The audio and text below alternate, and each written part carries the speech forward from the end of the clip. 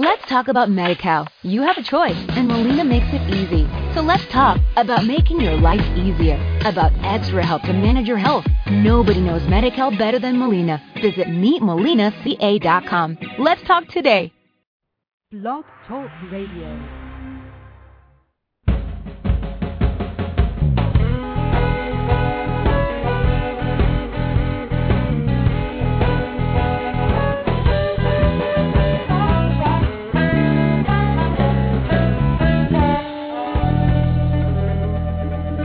It's not about us, it's about Jesus. Welcome to Whitestone Fellowship Relationship Recovery Radio, where we focus on the recovery of relationships. Jesus summarized and prioritized relationships in Matthew 22:37 through 40. Jesus said unto him, Thou shalt love the Lord thy God with all thy heart, with all thy soul, and with all thy mind. This is the first and great commandment. The second is like unto it, Thou shalt love thy neighbor as thyself. On these two commandments hang all the law and the prophets. Priority one, the first commandment, is to recover, or maybe for the first time for the believer, to develop a relationship with God. And priority two is to recover the believer's relationship with their neighbor.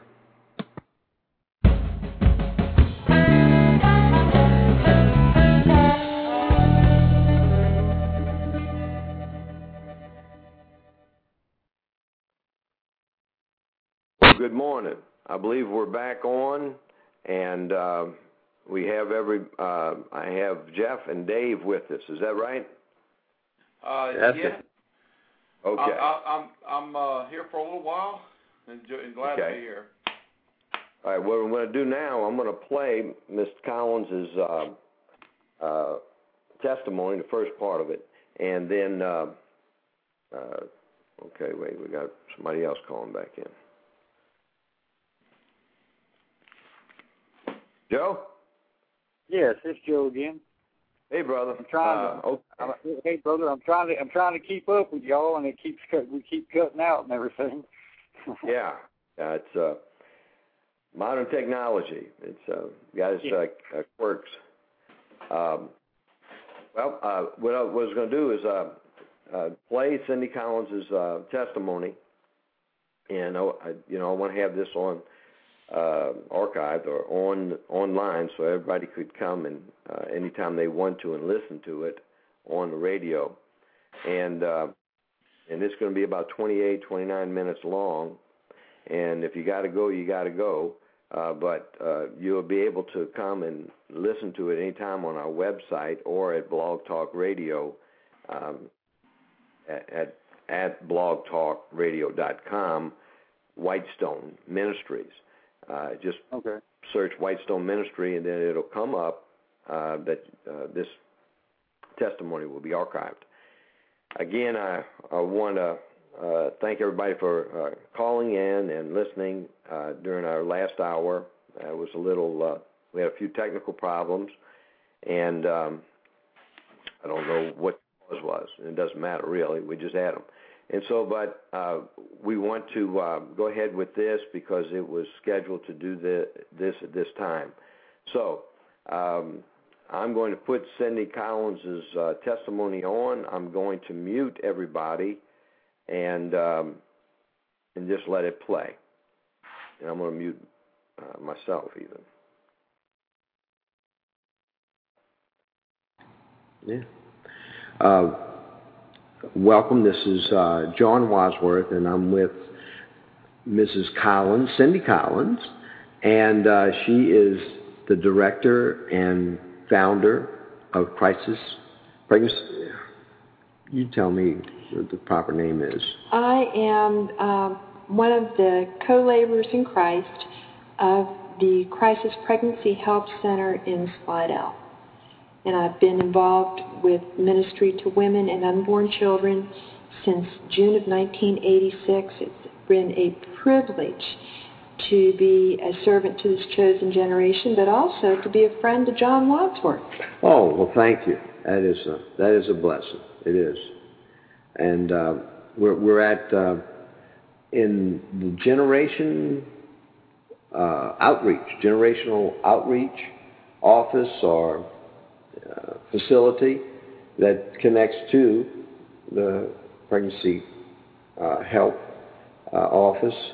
And I've asked Cindy if we could talk a little bit, and I could get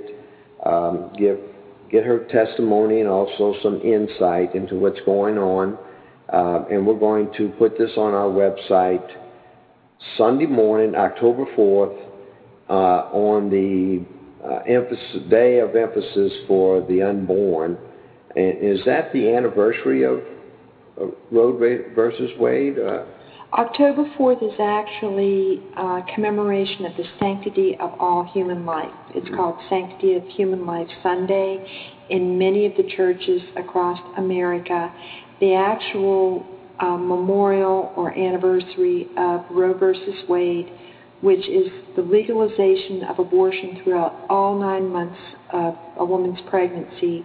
The companion case of that, which is Doe versus Bolton, did legalize it for any reason for a woman to have an abortion, was January 22nd of 1973. We are 36 years now of having legalized abortion in America, and over 50 million babies have been aborted, affecting 1 in 3 American women. Wow. Now, just a worldwide view, was the United States did they get the ball rolling, I guess, to legalize abortion, or was abortion legalized in other parts of the world, and the United States got on that emphasis or that bandwagon? Who was first? The United States was not the first. There were nations such as France that had legalized abortion, and you can look at the history of that and how the loss of population affected them during the world wars. But it's the influence of the United States. It's the influence of America as a world leader, as the world leader, that has caused that influence and legalization of abortion then to influence the nations that we're reaching. And because abortion is legal in the United States, and Planned Parenthood is behind much of that abortion as a multi-billion-dollar industry, there's an effort now to make abortion legal in every nation and to make abortion an international human right. Wow. Well, I know that you've ministered to thousands, tens of thousands, here locally and also worldwide. Cindy is, I don't have her resume with me, but I know she is known worldwide for her efforts in ministering in this field, ministering to women and also to their husbands and families.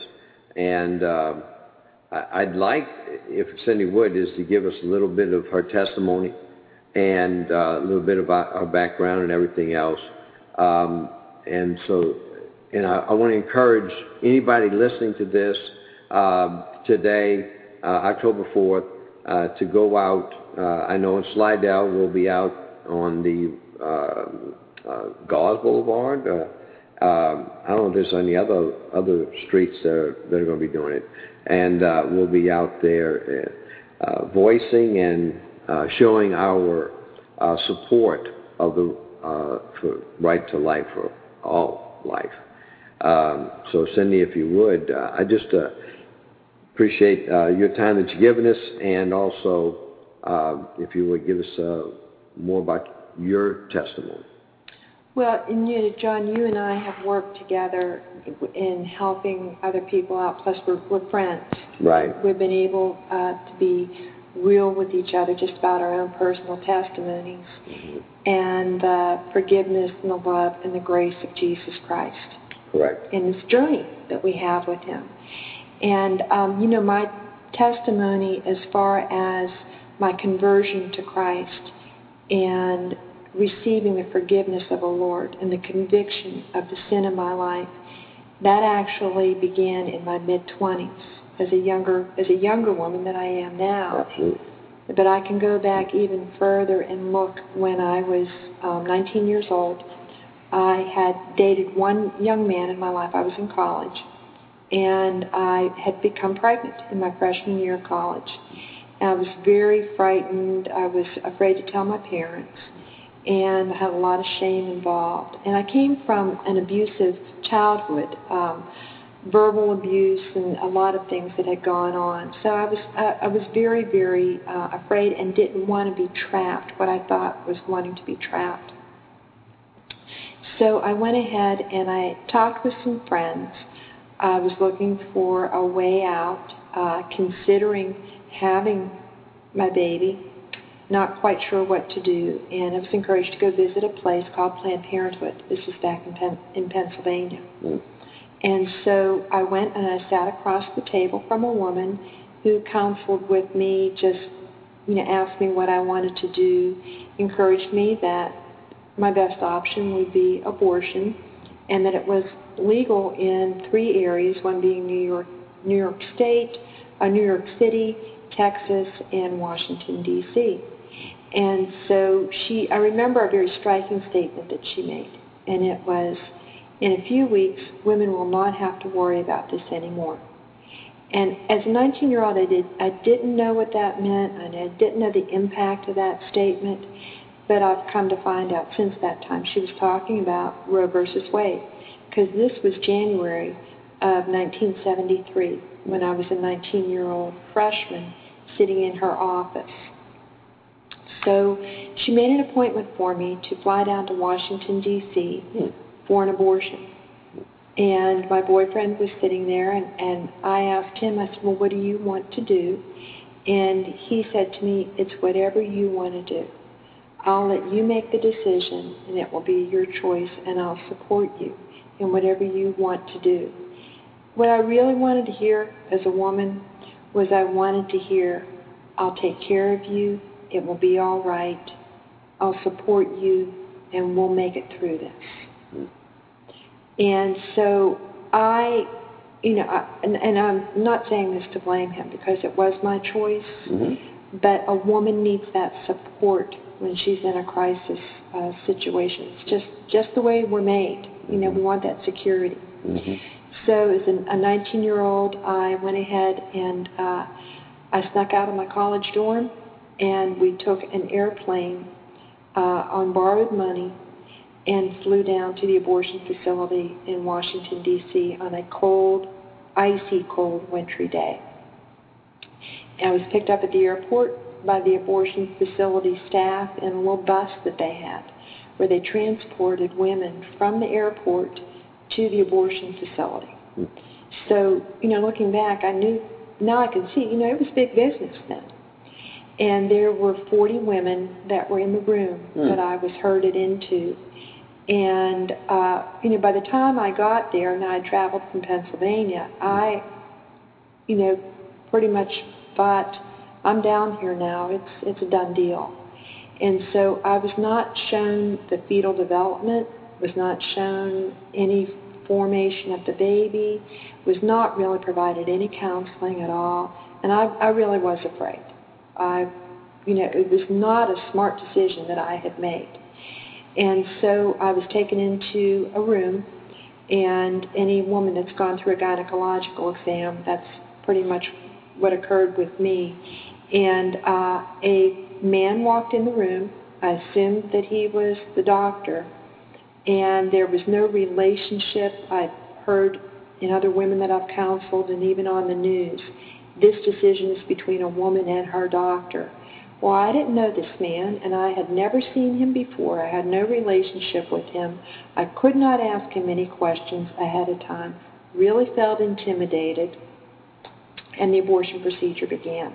And it was severe, severe pain. It was a suction abortion. And as I've spoken before, when I go out and I speak publicly, it was not just my baby that was being sucked out that day.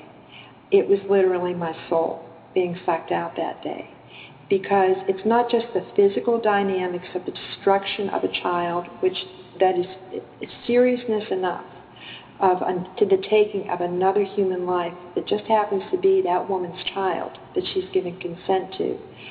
But the spiritual dynamics are that it's the only time when murder takes place inside of another human being, and it's at the mother's consent. So I could literally feel emotionally a pulling and a sucking out of worthlessness, of shame, of brokenness, of what I had done.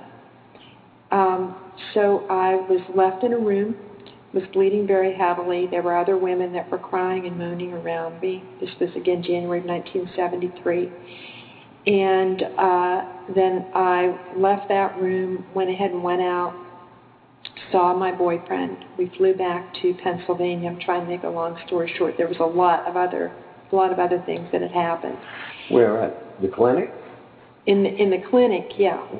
There were other things, that had happened. Lack of care, not necessarily it's not really like a doctor's office. That we may have a mindset that an abortion facility, clinic is like going to a doctor. That's all they do is abortions. Day after day, minute after minute, hour after hour. That's all it is. It's a continual abortion killing machine is what goes on. So from that, what happened is my life changed. I was never the same. And I ended up drinking, using drugs. Okay, you say your life changed and that was the same.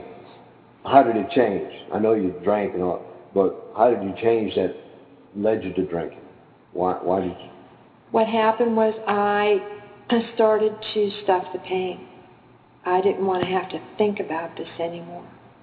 And I started not feeling good about myself. I already did not feel absolutely 100% great about myself because of verbal abuse that I'd gone through. But I knew that there was something very deep and wrong within my soul of the choice that I had made. And I didn't want to think about it anymore. I wanted to hide from it. I just wanted the pain to go away. And so in the coming days of what should have been my pregnancy, and I would get 3 months, 5 months, and then come to the time of what would be the due date, I found that I was drinking heavier. I started smoking marijuana more because I can look back now and I can say I was trying to hide from dealing with the emotions that were coming up. I was stuffing the pain. And then I started to get into more destructive behaviors in relationships because I was drinking more. I was smoking marijuana more. I was I was hanging around people that were doing the same things as me. For the same reasons, you think? At that point, no. Okay. Because that was still 1973. Okay. Now, I could say if I was a young woman now, I would say probably so. Because 1 in 3 American women have had an abortion. So, how has that affected our society over the past 36 years? How has that, I'm just fast forwarding now, but if it's been 36 years and there are other women out there like me who are listening to this right now, they might have to go back and look and connect the dots of how their abortion has affected them and it's affected their families. And that there is pain that's in their life that hasn't been dealt with. And they may have addictive behaviors like eating disorders, maybe sneaking alcohol or pain pills, that they're addicted to, anger issues, relationship problems with their husbands, and they know something's wrong and they don't quite know what it is, But now they're hearing this, and they're thinking back when it began, when they started to see the change, was like me, was right after or soon after the abortion. So you were drinking more, and it progressed, and the closer it got to the termination of when you would have given birth, it got worse, and you started hanging around people that were drinking and drugging, and more of a destructive behavior. And they weren't all for the same reasons as you were doing it, but the same behavior was being done. So what happened next? Now, what happened, was there something that happened the day that you were supposed to have given birth to the child that was noticeable to you? What I can remember, John, as we're doing the radio program, but we're maybe talking a few weeks ahead of time, okay, was September was always a difficult time for me. Mm. And that would have been the time when I had my first child. Mm. It was in September. So I always noticed that there seemed to be a foreboding, in September. And I can remember that during that time, September was a very hard time for me. And what happens in September? That's when people are going back to school. That's when the whole seasonal change begins also. So just like myself, I believe other women are going through that also. They notice there are certain times of the year where they may have forgotten about the abortion. They may have forgotten about their due date, but they have a difficulty during, maybe it's January, maybe it's May. There's always a hard time. And when they are listening to this, or if they, come for counseling, if they reflect back, that's either when the abortion's taken place, or that's when their due date is. So what happened next in your life? Well, what happened is I ended up getting involved in a lot of different relationships. I ended up going back to school for my sophomore year, but then I dropped out because I had become very depressed also. And because I had set myself up to get into these destructive relationships, I had become pregnant again. And I ended up in a cycle of becoming pregnant and having multiple abortions, and which even brings more shame and more destruction. But in our nation, 50% of women who abort once will abort again and have multiple abortions because of the shame, the worthlessness. There are a lot of dynamics that go on with that woman. She may become pregnant again, trying to replace her baby, but then she can't quite do it right, and she ends up aborting the baby again. It's, some people have said to me, well, that's really sick. Well, it is. It is an emotional and mental and spiritual illness that is going on, and our community and our nation needs to address it. The church needs to address it, and mental health care providers need to recognize. I believe that over the past 36 years, this is a root of what's going on in our nation. I agree.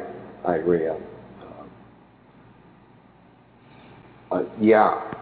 So you had multiple abortions, and your life continued in a destructive lifestyle during this period of time.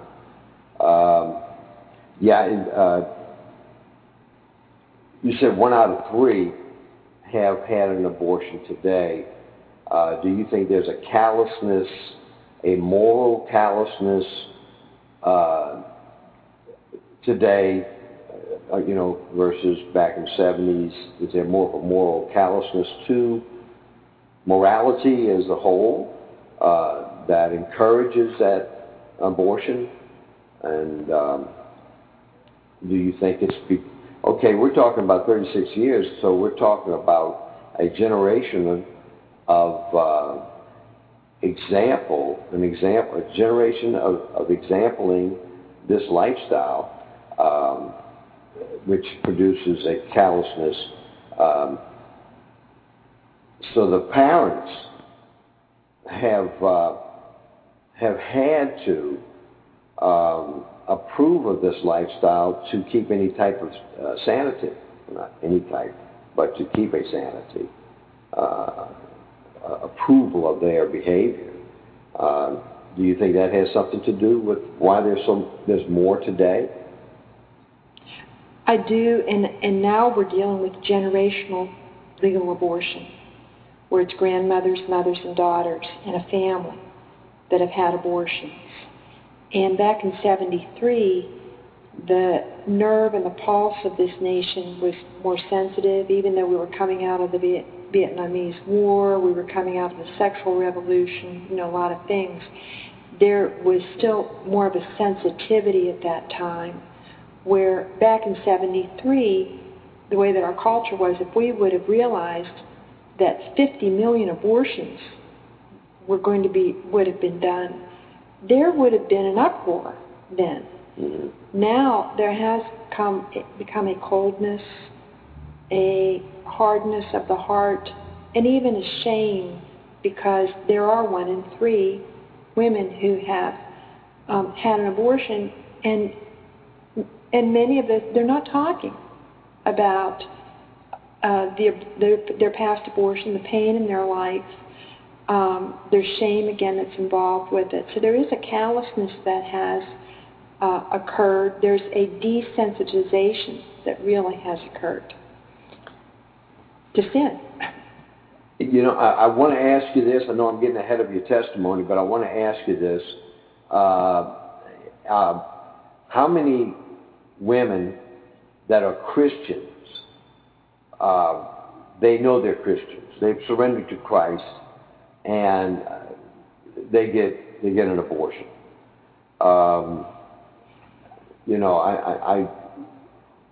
My assumption is that there's less, but there still is. Do you find a different effect on that person than you would on somebody that was not surrendered to Christ? Do you find a different effect? Well, the Scripture is clear about when we sin, the effect of it on us as believers. For him who does not do what is right and knows that it's wrong. I'm doing my little translation. Yeah. To him it is sin, and there is more impact on us, I believe. The Holy Spirit lives in us, is alive in us. And when we go into these places as believers where we are made in the image of God and we're willfully consenting to having His image, His creation that dwells inside of us as women, killed, I believe personally there's greater impact on us. We may have a part of the truth inside of us of the forgiveness of God. I've heard some Christian women that say, "Oh, but I know that He will forgive me." Yes, that is a part of God's nature, but He also warns us for our own protection, because He loves us, that He does not want us to sin and go against His will by killing the gift that He's given us in the creation of a child. And I'll just say this, John, that was made very clear to me. It's been made very clear to me in my years in ministry, the effect on Christian women that have abortions, that their mindset and their understanding of the Word of God is a little bit twisted, or they may be running in fear and shame to the abortion facility. That one of my friends, his daughter, her name is Laura Hope Smith, young woman Laura Hope Smith, and my friend Eileen Smith. Both Laura Hope and Eileen are Christians, and Eileen, her mom, felt that Laura was a strong Christian. Laura had gone ahead. She had become pregnant to her boyfriend. A friend had suggested that she have an abortion. This was up in Massachusetts. Laura had the abortion. She was in her early 20s, and she never came out of the abortion facility alive. She not only was her child killed that day, but Laura Hope was killed that day also. Her mother received a telephone call and had a 6-hour drive to go identify Laura's body. And it was with Laura's friend was the one that made the telephone call to Mrs. Smith, telling her that her daughter had died and had died from abortion. So the answer to your question is, as Christians go, as believers, those that call themselves believers that go into these places and have abortions, there are severe consequences. And again, God warns us because He wants to protect us. He sets those boundaries and He gives us His word because He loves us so much. And if we fall into sin and we fall and subsequently in that we become pregnant, He doesn't want us to run like Adam and Eve with a fig leaf and have an abortion. Mm-hmm. You know, He wants to walk with us through that time.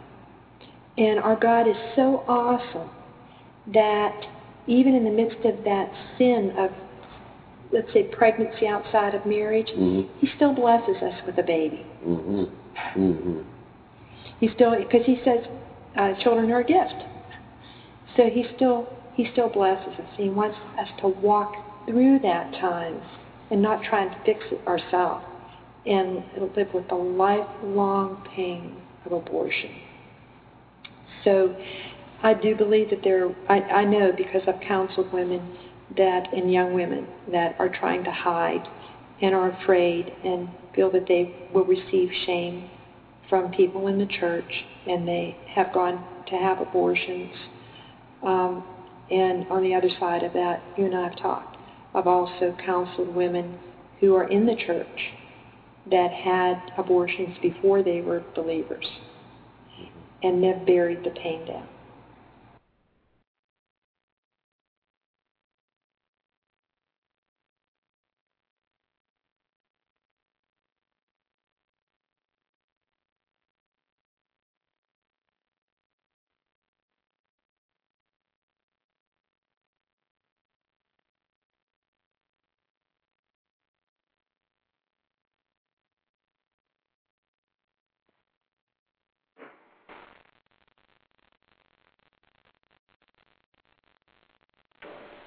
Well, it seems to be the end of the testimony for today, and next week we'll pick it up right there where we had just left off.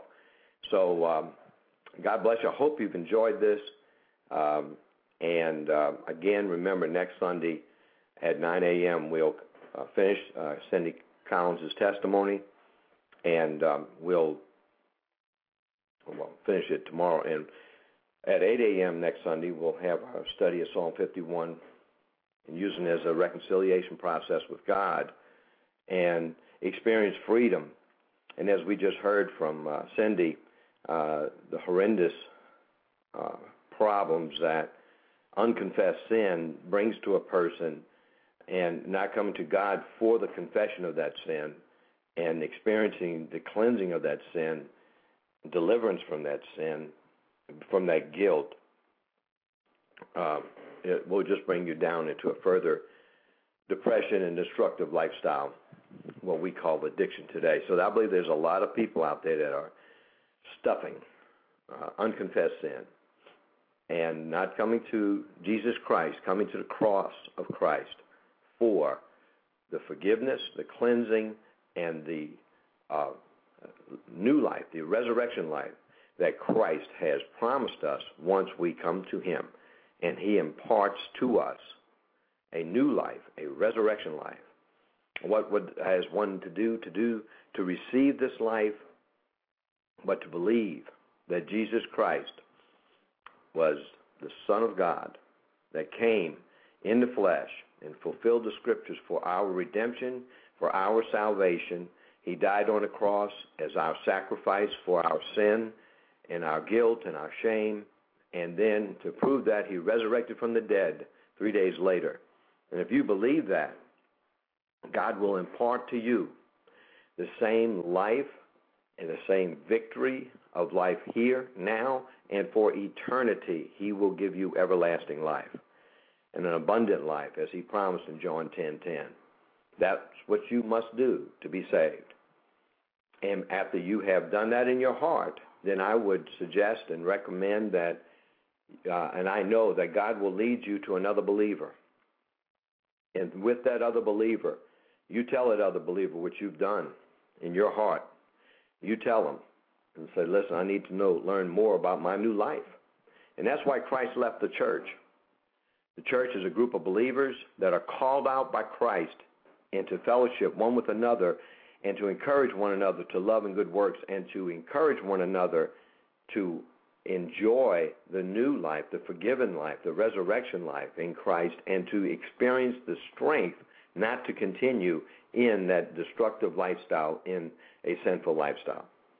And that's why we're here. Whitestone Relationship Recovery Radio is to help anyone and everyone to experience that abundant life through a relationship with Christ, and experience it further in a abundant life, or an experience in life with other people that we are in contact with. So be with us next Sunday, and if you're able to today, go out and celebrate life. Celebrate life, that we are created in the image of God, and that image begins at conception, and all life is valuable, no matter how weak, how strong, how favored, how not favored, how beautiful, how unbeautiful it is. It's created in the image of God, and God thought enough of every one of us to send his only begotten Son to die on the cross for our sin, so that we could be renewed, reconciled to him in a relationship that will last forever. So God bless you. If you have any questions or comments, please contact us. Go to our website at whitestoneministries.net, and you can email us through there. There's a phone number there that you can call us, 985-789-5988. And I hope to hear from you. And God bless you.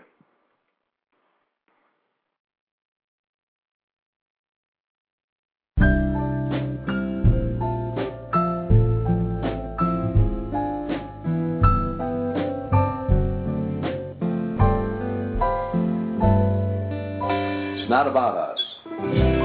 It's about Jesus. Thank you for listening.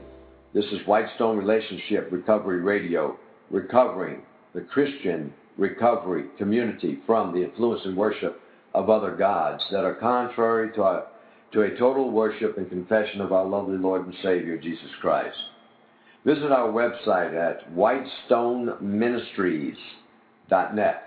You can view our website for videos, audios, and literature that are free for you to watch, read, or listen and download.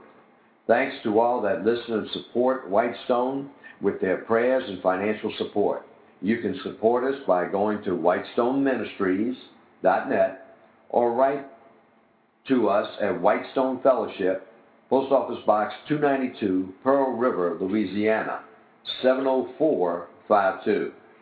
If you are interested in receiving Dr. John's Christ-centered recovery program that he has been living himself for over 20 years, go to our website and donate $20 or more, or send or check or money order to Whitestone Fellowship at Post Office Box 292, Pearl River, Louisiana, 70452. The program consists of 3.5 hours of teaching DVDs and an accompanying workbook. You can also join our aftercare program by emailing Whitestone from our website, and the administrator will contact you about further requirements. Tune in for our daily devotions from my utmost for his highest at 1:30 p.m., Saturday at 9:30 a.m., Whitestone Seminary will be broadcasting as the students discuss assigned passages of Scripture. You can listen in or enroll. If you are interested in enrolling in Whitestone Seminary, please go to our website and email us and give us a brief explanation of your desire to study with us, and Whitestone's administrator will contact you with your admission. Sunday morning, 8 a.m., we will be studying Psalm 51 and how to overcome strongholds in our life, so that Christ can give us the victory through different things that bring us out of destructive behavior. 9 a.m., Christian celebrity testimonies. Somebody that's a Christian is going to give their testimony.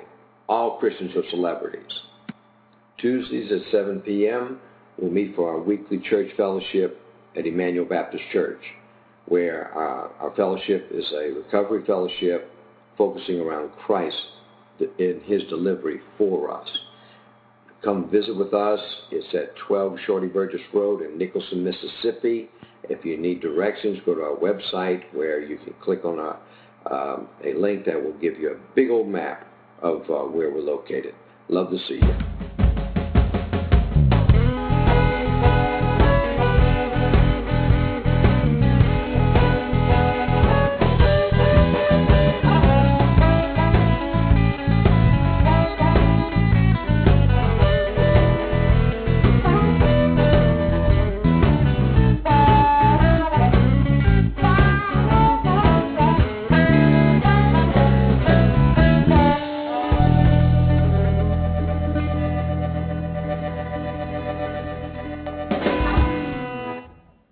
Lucky Land Casino, asking people, what's the weirdest place you've gotten lucky? Lucky? In line at the deli, I guess? Aha, in my dentist's office.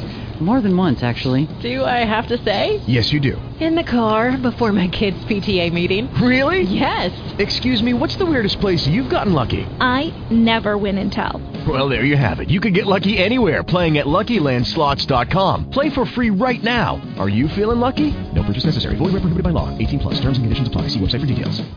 With the Lucky Land Slots, you can get lucky just about anywhere.